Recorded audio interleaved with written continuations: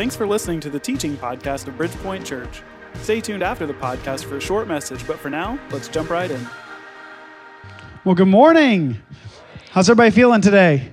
Good, feeling rested and relaxed after fall break. Man, I hated that I missed being here with you guys last week, but I'm excited to be back with you. Today is a very special day for a couple of reasons. The first one is this. Many of you know that we are as a church, we're part of a group called ARC, the Association of Related Churches. And so what that means is there are 6 founding churches who pool all their money and they're giving to cover all the admin costs of the organization. And then for every other church who gives money to them, they give that directly to help people start brand new churches all over the world. So when you guys give every week, a portion of that giving goes to help launch these brand new churches. And today is a very special day because every week we're launching new churches, but it's special at least for me and my family because this morning my sister-in-law and brother-in-law are having the very first service of Region Church up in Providence, Rhode Island. And so they're probably already having service right now. And so that's a part of your generosity. You are helping that happen. And so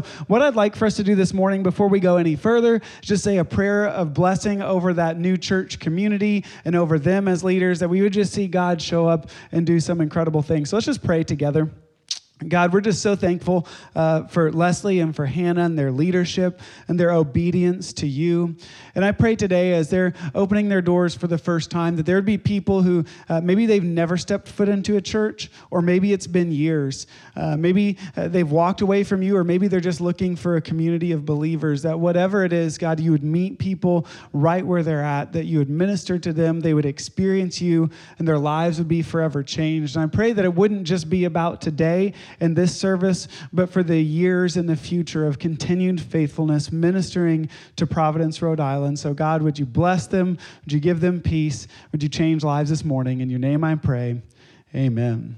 Well, ma'am, the other reason I am excited today is because we are launching a brand new series. Before we do that, can we just give it up for our student director, Keith, as he closed out the series last week? He did a phenomenal job. You know, this series is special to me because this one has been several years in the making. Now, let me kind of establish expectations from the beginning. I have not been crafting these messages for years, okay? So don't expect the best sermon you've ever heard, okay? Let's just lower the bar here. But what I mean is, as a church, we've been working over the last few years to bring us to a point where I think this series is going to be foundational for where we go as a church in the future. In fact, I think we'll be pointing people back to this series year after year after year to kind of get caught up on some of the basics of as a church, what do we believe? And because it is so foundational, you'll notice that we have a text-in number on the screen. So for every message in this series, if you have questions, and hopefully you have a few, that you can actually text those in, and I've set aside some time at the end of every service to be able to address those questions that you guys have. And then for any we don't get to, we have a whole Q&A week at the end of this series so we can circle back around and hit those. Now, we have done this before, so first important point, we changed the phone number. So if you have it saved in your phone, don't text some random person your question about God. That's going to confuse them. So make sure you have the correct phone number. But the other thing that we're going to do, we're trying this out, and it may be a little awkward, but we're just going to lean into the awkwardness. At the same time that I'm addressing any text-in questions, we'll have somebody floating around the room with a microphone. And so if you have a question at the end, just raise your hand. We'll come over. Now, I will tell you, you're not allowed to touch the microphone. And it's not because I don't love you, but I know everybody has a 40-minute preface to every question that they have. And so we just want to make sure that we honor everyone's time. And so there will be space for that at the end of every service during this series. But really what we're going to be talking about over the next 6 to 7 weeks in this series, we're looking at what is the overall story that the Bible is telling. And the reason I think that this is so important is because I think that you go to just an average, ordinary person who's been in church for years. Maybe they've even read their Bible cover to cover. They've led Bible studies before. And if you were asked them, what is the story the Bible's telling, they might give you an answer something like this. Well, the Bible tells us that all of us are sinners and that God sent his son Jesus to die on the cross so we could go and be with him in heaven forever. Now, while there's parts of that story that are true, that is only a portion of the story that the Bible is telling. Like what the Bible is getting at, it's this point that is greater than that. It's bigger than that. It's beautiful. It's about how God wants to renew all of creation. And yes, he invites us into that, but that's only a smaller part of the larger story. I've used this example before, but many of you know I like to cook, and one of the ways I cook is I like to smoke meats. You have to preface it with I like to cook, because when the pastor says I like to smoke, people get the wrong idea. So I love barbecue, especially in the fall when the weather's dropping. So I like to have people over. Let's watch football together. And man, if I was telling you my process, I could tell you how it all starts at the grocery store. You got to pick the right cut of meat, right? You got to make sure the right amount of fat is on it. And then what you got to do, I'm going to brine it overnight. We're going to get it all nice and flavorful. And then the next morning when I get up, I'm going to go ahead and fire up the smoker. And then I have a proprietary blend of seasonings that I will put on that have been perfectly curated to give the best bark and the best flavor. I could tell you how I will smoke it. I can tell you how long to rest the meat after it comes off the smoker so it can absorb all the juices. We can talk about how we're going to pull it, how we're going to serve it. Pro tip, if you ever serve barbecue, serve it with buns because people will put less on the plate and then you have more for leftovers later. People always put, you want to pile a whole thing of barbecue on there. You're not going to eat all of it, right? Just put it on a bun. It'll be fine. Now, we could talk about all this and the meals we've had and the people we've had over. And if what you got out of that is, did you know Matt has a special blend of spices he uses on his barbecue? While that might be true, that totally misses the point of what I'm trying to communicate. And while it's true that Jesus came and he died to defeat sin and death, and he has made a way for us to be with God forever, that's such a small part of the grander story.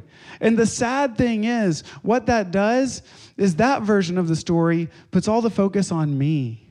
What do I get out of what Jesus did for me? I become the hero and the focal point of the Bible. And while the Bible speaks to me, it is not about me.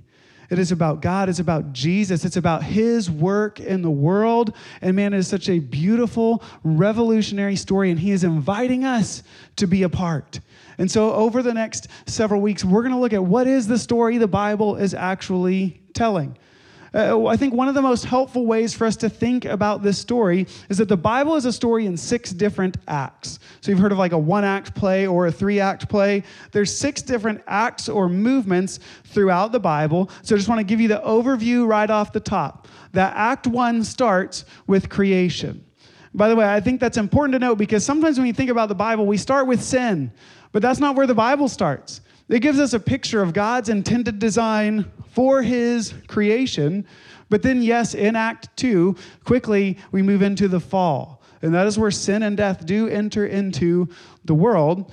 But in Act 3, we get to know the nation of Israel. See, I think, again, so important. Because if the Bible is simply a story about how you get to heaven when you die, then you might as well rip out half of the Old Testament, because why on earth does this apply to me? And what we're going to see is there is so much of what God has done through Israel that is relevant and applicable to our lives today. And then we get to Act 4, which is all about Jesus. And see, Jesus becomes the culmination of Israel and everything that's happened before that. And then Act 5, I love this one. This is where we play a part. It's the church. And see, we're actually playing a part in the work that God is doing in the world. And then the culmination, the only act we have not experienced yet in history is Act 6, and that's new creation. We're even going to look at how the Bible ends and what it talks about. And by the way, we did a whole series going through the book of Revelation, what it is not. That was about 1.5 years ago, so you can check that out on our website or on our YouTube page, because I can only fit so much in one sermon, right? Like sometimes you got to have a whole series to unpack each of these ideas. But we're just going to go through each of these acts one at a time. And so kind of the difficult part of this is, sometimes we're going to, today we're going to talk about Act 1, which is creation. And some of you are going to want to jump ahead. Let's talk about the fall, or can we jump ahead to talk about Jesus? And man, those are great things. But we're going to try our best to discover what does each act say for us today. And so when we talk about creation, the easy thing to do is we're just going to start on page 1 of the Bible, Genesis chapter 1 and chapter 2. Now, if you've been around church long enough, you know that there are debates going back centuries on, okay, Genesis chapter 1, talking about how God created the world. Did God create the world in 7 literal days? Did he create the world over a period of time? And there's all of these questions we have about the beginning of creation. But see, when we read the Bible, we have to be very, very careful, because we have to remember the number one rule of reading your Bible is to understand the context. Everybody say context. Okay, so here's what that means. Some of you are like, Matt, you know all this stuff about, the background and the stuff. And by the way, I don't know that because I'm smart. Like, that's my job. I get paid to read a lot, and I love it. It's my introvert self loves what I do. But when we ask ourselves about context, really the baseline question we need to ask ourselves is, what was the original author trying to communicate?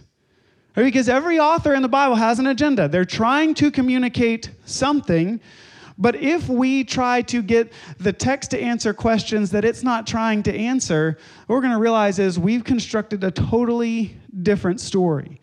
I think to illustrate this point, I want to show you guys a trailer from a Scandinavian horror film that was released a few years ago, and I think as you watch this clip, you'll understand what I mean about context.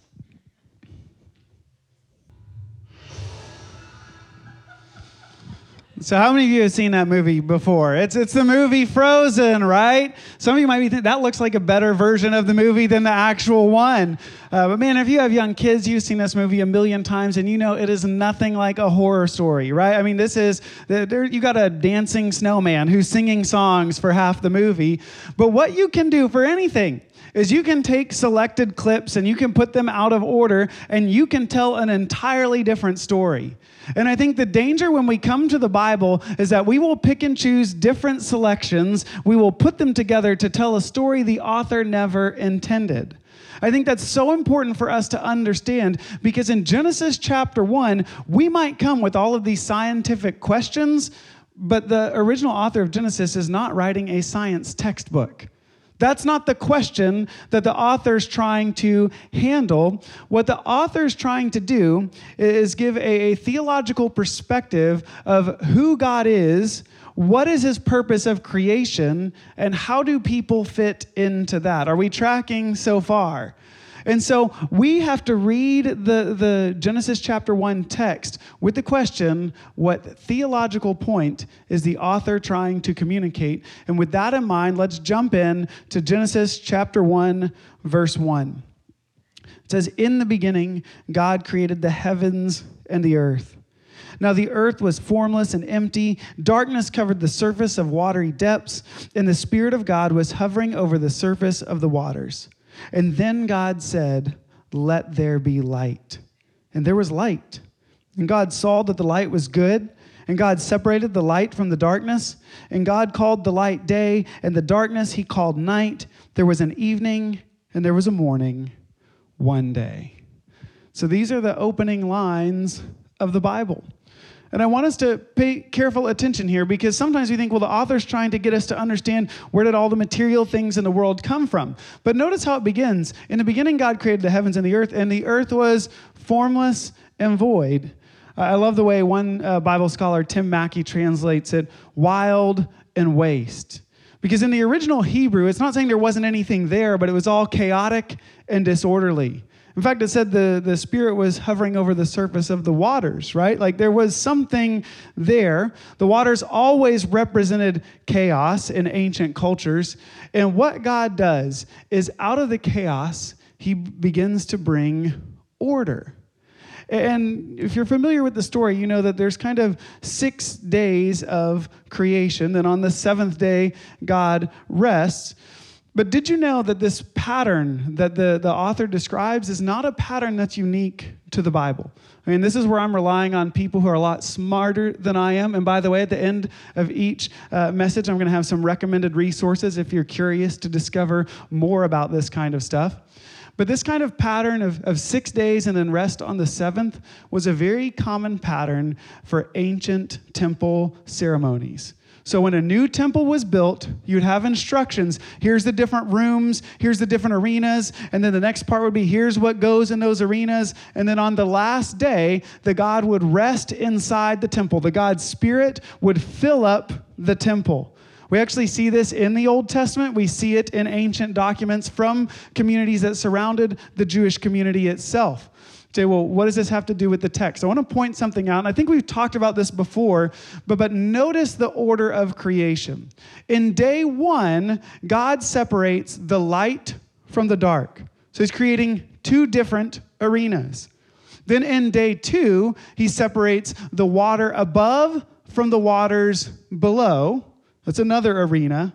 And then in day three, he separates the land from the waters. He talks about pulling the land out of the water. So you have all these different arenas. All right, are we tracking so far? I got my visual aids this morning. Now notice what happens on day four. God creates the sun, the moon, and the stars. He's populating that first room or arena that he created. In day 5, he has the water creatures and the air creatures that are populating the arena or the room he created before. And in day 6, he creates the land animals, which populates the arena that he had done before. Do you see how this kind of fits and flows together? Very common way to describe the construction and the blessings of ancient temples. And then on day 7, God rests. But before he rests, we kind of reach the climax of the creation story. What was the last thing that God created? Anybody? Man, right? Adam and Eve, the last things that God created. But I want you to pay attention to the wording that the Bible uses to describe Adam and Eve. Genesis chapter 1, verse 26. Then God said, "Let us make man in our image, according to our likeness. They will rule the fish of the sea, the birds of the sky, the livestock, the whole earth, and the creatures that crawl on the earth." So God created man in his own image. He created him in the image of God. He created them male and female. It actually talks about God creating Adam and Eve in his image.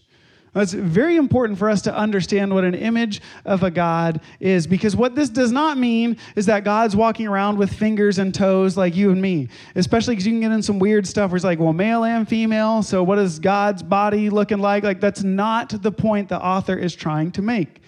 But in that culture, inside of a temple, they would oftentimes place an image that would rule and reign in the temple on God's behalf. In fact, this blew my mind. In some ancient cultures in this area, on the final day, they would actually take these sculptures, these images of the god. The priests would go in and breathe on their lips to symbolize that God's spirit filling the image. And then anything you did in the temple was facilitated by that image of God. So that image of God was the one who facilitated sacrifices and would send your prayers up. Like, this was someone who was ruling and reigning in the temple on that God's behalf. And here you have Adam and Eve being made in the image of God. See, the image doesn't have to do with physical appearance. It has to do with your vocation. What is your calling? Because an image was supposed to live and work in the temple on their God's behalf. Now, if God's describing his temple as the entire world, then his plan was that his presence, his glory would fill the entire world, and yet he was going to use Adam and Eve. He was going to use his images to facilitate worship, to do the work of ministry, and he even gives them tasks like subdue the world, like continue bringing order out of the chaos. And see, I think this is so important for us to understand, because for me, understanding that the image of God is a calling on our lives radically reshapes the way we see people. Because a lot of times as Christians, we talk a lot about being pro-life, and absolutely. But have you ever considered why we should be pro-life? You know, a lot of people say, well, what's the difference between humans and animals? And a very common response is, well, humans have greater ability to reason and to think, and we're not given to our emotions and urges, to which I would respond, some people maybe, but not a lot of people. But then that begs the question, well, what about people who are born with disabilities, who do not have a higher ability to reason or to think, people who can't survive on their own? See, the reason that we care about life is not because of a function people have, but because of who we are at our core. We are all people created to minister and to work in the world on God's behalf. And so whether you have disabilities or you don't, whether you are rich or whether you are poor, regardless of your gender, your ethnicity, God has created you to be his image. Now, some people are not living out that image, and we're going to talk about that next week. But this is why Jesus says things like bless your enemies. Pray for those who persecute you. Love people, even when they are not living out their image of godness. Like, we respect all life because everyone was created to reflect God's glory into the world. Are we still tracking? All right, because I know some of you love this Bible nerd stuff where we can get in and we can geek out. And some of you are like, can you please just tell me what the whole point of this is? Because there is a point. Because if you and I are created in the image of God, then that reshapes the way we live and act and move in the world. So what does an image of God do? I love the description that the author of Genesis gives us in chapter 2, starting in verse 15. It says, the Lord God took the man and placed him in the Garden of Eden to work it and to watch over it. Notice those two words, to work and to watch. Now, in the Hebrew, these are two very specific words, and they appear together multiple times throughout the Bible, but only when talking about priests. And who are priests? Priests are the ones who live in the temple, and they do what God wants them to do. You and I are all priests. We are ministers. And see, I think one of the biggest mistakes that we make oftentimes is we think, well, Matt, what you do, you're the minister here. No, like I have this weird calling where I get to teach you guys, but this, what we're doing here, this is not ministry here. This is teaching here, which is a good thing. But ministry is what we have all been called to do. And one of the biggest disservices we make to our students is we look at those who are the best and the brightest and obviously have a lot of gifting and talenting and say, you know what you should do with all that? You should go to Bible college so you can stand on a stage every week. And I wonder if what we need is less pastors on a stage, what we need is more ministers in a cubicle. What we need is more teachers who are living out their calling in the school place. We need more parents who recognize that raising kids is a ministry that God has given you, that whether you're an accountant or a lawyer, we all have a greater calling on our lives. It's what theologians have called vocation, because it's not a job, right? Like, you know, your calling and your job aren't the same thing. Like maybe for some of you, like I remember having a lot of jobs that I did not feel like was my calling. Like it's hard to feel like an eternal purpose behind being a delivery driver for a lighting company, right? Like, okay, this doesn't feel like I'm really doing anything. But see, all of us have a calling, and the calling is to work and what? Watch. So I want to talk about those two words for just a moment. The first one is work. Now it's important for us to know, like work, that is not punishment for sin. Right? Like this is before sin enters the world. Work is a gift to us from God. It is the calling that he has given us. And what is the specific kind of work? Was to continue what God was doing, bringing order from chaos, bringing out beauty out of ugliness, bringing out light from the dark. This is the kind of work that God has called us to. Now, what you'll understand, or what you'll probably pick up real quickly, is that kind of work is not dependent on a career that you have. That kind of work does not matter what your job entails, but this kind of work, this kind of ministry can be done no matter what. Or there's a company I worked for where the technical title, I was the inventory control manager, which really meant I just ordered the stuff and unloaded it from the truck when it came in. Like that was kind of my job. And I remember I sat in a converted, like it was an office that was actually a closet. Like I had like every plug in the office plugged in right next to my desk and kind of sit there and I'm ordering stuff. And really the only interaction I ever had with other people was when the delivery drivers would come to drop stuff off. And so I was really wrestling with, well, how can I take this job, but really use it for my calling? Because I know my calling, I have a heart for people, and I really want to help people in their relationship with God and even in their relationships with other people. And so what I decided to do was I'm just going to have a cooler with some drinks and some snacks. So when the delivery drivers drop their truck off, they're not unloading the stuff. I got to unload it. So they sit there. They're a captive audience. So I gave them snacks, and then I got to learn about the lives of these people I saw 2 or 3 times a week. I had to learn how one of them had a son who was actually a player in the NFL. And we got to bond and connect over that. There was another one who was getting close to retirement, and he had this whole barbecue business set up and ready to go. And man, I really just got an opportunity to talk to people who never would set foot in this church. I got to minister to people that I will never get to minister to right now, but just because I'm trying to figure out how do I live out my calling regardless of my job. The beautiful thing about this is that, my whole family, they're teachers. And as teachers, they have an opportunity to really bring some order where there is chaos. Because you never know the students who are walking into your classroom, what kind of family background are they coming out of? What kind of issues are they dealing with? Even, are there special needs issues that they can help with? And they have done so much ministry over the years, and they may not even think of it as ministry. It's just who they are and what they do. You're a stay-at-home parent, that's a calling. Maybe not everybody is called to do that, but I remember watching my wife when our kids were really little, and the same thing day after day, right? Changing diapers, your whole schedule revolves around nap time. That doesn't always feel like the most rewarding and filling in that moment.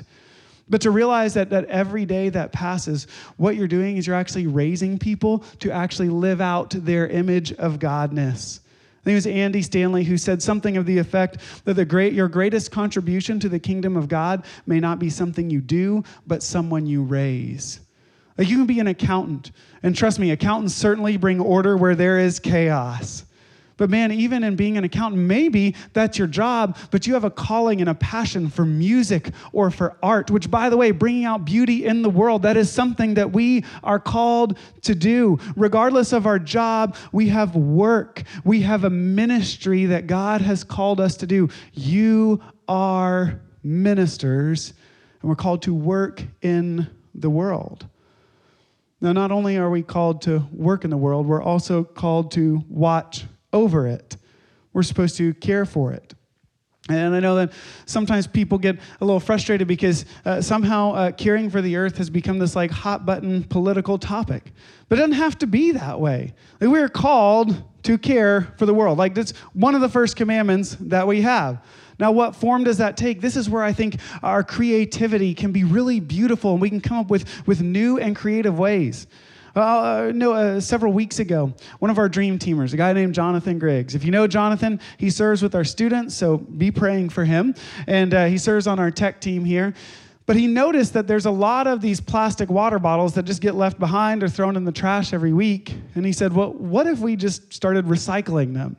Yeah, that's a great idea. And so we get those blue recycling canisters that are out in the lobby area, which, by the way, PSA, try to put your empty water bottles in there. But the beautiful thing is you might look at that and say, Matt, is that really going to change the world? Is that really going to do anything? And see, that's where I think sometimes we get it all wrong. We confuse effectiveness for faithfulness. God hasn't called us to be effective. He's called us to be faithful. He hasn't called us to change the world. He's called us just to be responsible for what he's asked us to do. I know with my kids all the time, I have to tell them, you don't need to worry about what your brother's doing. Just worry about what I've asked you to do. And listen, God isn't going to judge us based on how much we change the world, because guess what? He's going to do that. He'll take care of that part. He's going to judge us on our faithfulness to him. And if faithfulness looks like recycling some water bottles, I'm thankful that is a good example of faithfulness. He's not asking me to die. I could recycle. But it could be even beyond that.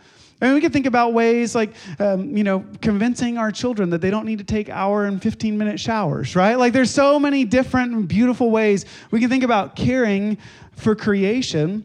But this is a mandate that we have to watch and care for the world. So we kind of set all this up. Hopefully, you guys have some questions, so I'm going to go ahead and throw it over. Did we get any text-in questions? This is where I stall for time and just see what's going on. All right, does anybody in the room have a question? Feel free to raise your hand, and we'll be around with a microphone. Man, I did a great job teaching today. Whew, anybody got questions? All right, We got one here in the back. So go ahead. We got a question. I was just curious, most scholars, who wrote Genesis? All right, so that's a great question. What the most popular belief is that Moses wrote it. What is likely true is that it's been compiled over the years and different stories and traditions that have been passed down with large sections recorded by Moses, but there may be other editors who have thrown stuff in there as well. So, great question. Anybody else have questions? See, it's fun to ask questions. We should probably call it question and response. I don't know if I'm going to give you a full answer here. I'm going to give you a response. You can go dig. I always believe with God and Google, there's nothing that you can't learn. And so I'm just going to try to point you in the right direction here. Any other questions? All right, good. Well, that's fine. Take that number down. If you think of a question on Tuesday night, feel free to text it in. Because like I said, we're going to compile these questions. We'll have a whole Q&A or Q&R week at the very end. But I think it's so important for us to understand that being made in the image of God is about how we work and how we care for the world. Now, I do want to give you those recommended resources that I talked about earlier, because listen, I can't remember if I said this service or last service. Anything smart I say is from somebody very smart. Like I'm channeling other smart people. So here's a couple resources I want to point you towards. The first one is a book called The Lost World of Genesis 1 by John Walton. This is not The Lost World Jurassic Park. Okay, if you're expecting dinosaurs, probably a different book. But John Walton is a scholar actually out of Wheaton College. And this is I hate the terms they use, but it's a popular level book of his academic scholarly work. We play this game that my wife hates where if I'm reading one of those boring academic books, say, can I read you a paragraph out of this and see what this means to you? And she said, no, I don't want to do that. But he actually wrote this book. He condensed a lot of his academic stuff. It's very accessible to read. So I know academic people, they don't come up with the most creative titles. All right. So, but this is a fantastic book all about that temple, that the world is God's temple. He goes straight through that. There is a website called The Bible Project. And they have these amazing videos. This is where that scholar I referenced earlier, Tim Mackey, he and one of the guys that he works with, several years ago, what they had read is that people retain knowledge better when it's not just communicated verbally, but when it's communicated visually as well. And so they have all of these 3 to 5 minute videos that are on like good theological topics that they animate. And it really does, like it helps you remember things when you see how stuff plays together. So they do stuff like overviews of books of the Bible. But if you go to their YouTube channel or you go to their website and you just type in something like creation or temple, they have videos there. And that's all free. You can get seminary level education for free 5 minutes at a time. You cannot beat that. That's my inner Bible nerd coming out right there. The last one is a book called Garden City by John Mark Comer. He's a pastor out of Portland, Oregon. And that book is all about what it means to work and care for the world. All of that calling stuff that we have talked about. And his book is like very accessible. He wrote it as a pastor so that his people would be able to read and dive deeper on that topic. And so, listen, I recommended a book to somebody. They handed it back to me and said, I disagreed with something in this book. Totally great. The goal is not for you to agree with everything, but for you to be able to have those conversations. I think sometimes pastors can be afraid, like, is this too much? But man, I think you guys can handle it. You guys were voted smartest church ever by Smart Church Weekly. I don't know if you guys knew that. So, but feel free to dive into that even more. But man, I think about something like this, and it's so easy for me to get caught up in, oh man, look at how all of the story lines up and like all the deep theology. But theology that we don't live out is meaningless. Right? Like there's theology that we believe, but then there's another theology that we live. It'd be a shame if we could read books and get all this great theology, but it doesn't actually change who we are. See, here's the crazy thing though.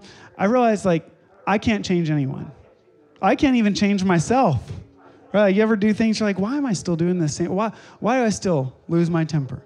Why do I still have these same thoughts? Like I can't change myself, but there is someone who can change us, and that's Jesus. Which is why every week here at Bridgepoint, we just continue in worship through a time of communion. And so as we have communion in just a moment, what I want you to do is just spend a moment and ask Jesus, like, Jesus, where do you want me to work? Like, we're not talking about a job, but like, where is there disorder where you want me to bring order? Where's there darkness that I can bring light? Where do you want me to bring beauty into this world? Maybe he's calling you into being a foster parent. Maybe he's calling you just to be more mindful of the neighbors around you, the kids walking into your classroom, the people in the office next to you. Whatever it is, what does it look like to work? But then also ask him, and what does it look like to watch over creation? Is there something that you want? How can I better care for your creation? I think if we come to Jesus with those questions and with open hands, he'll speak, he'll move, and he'll help us become more like him. So all across this room, would you bow your heads and close your eyes with me? Jesus, I'm so thankful that you have called us to a life that goes beyond the Monday to Friday. That you have called us to a life where we don't just have to be looking forward to the next weekend, but we can wake up every day excited because we are working for you. And so I pray for reminders that we are ministers on your behalf. I pray for open eyes that we would see how you're already at work in the world and you would give us the boldness and the courage to join in.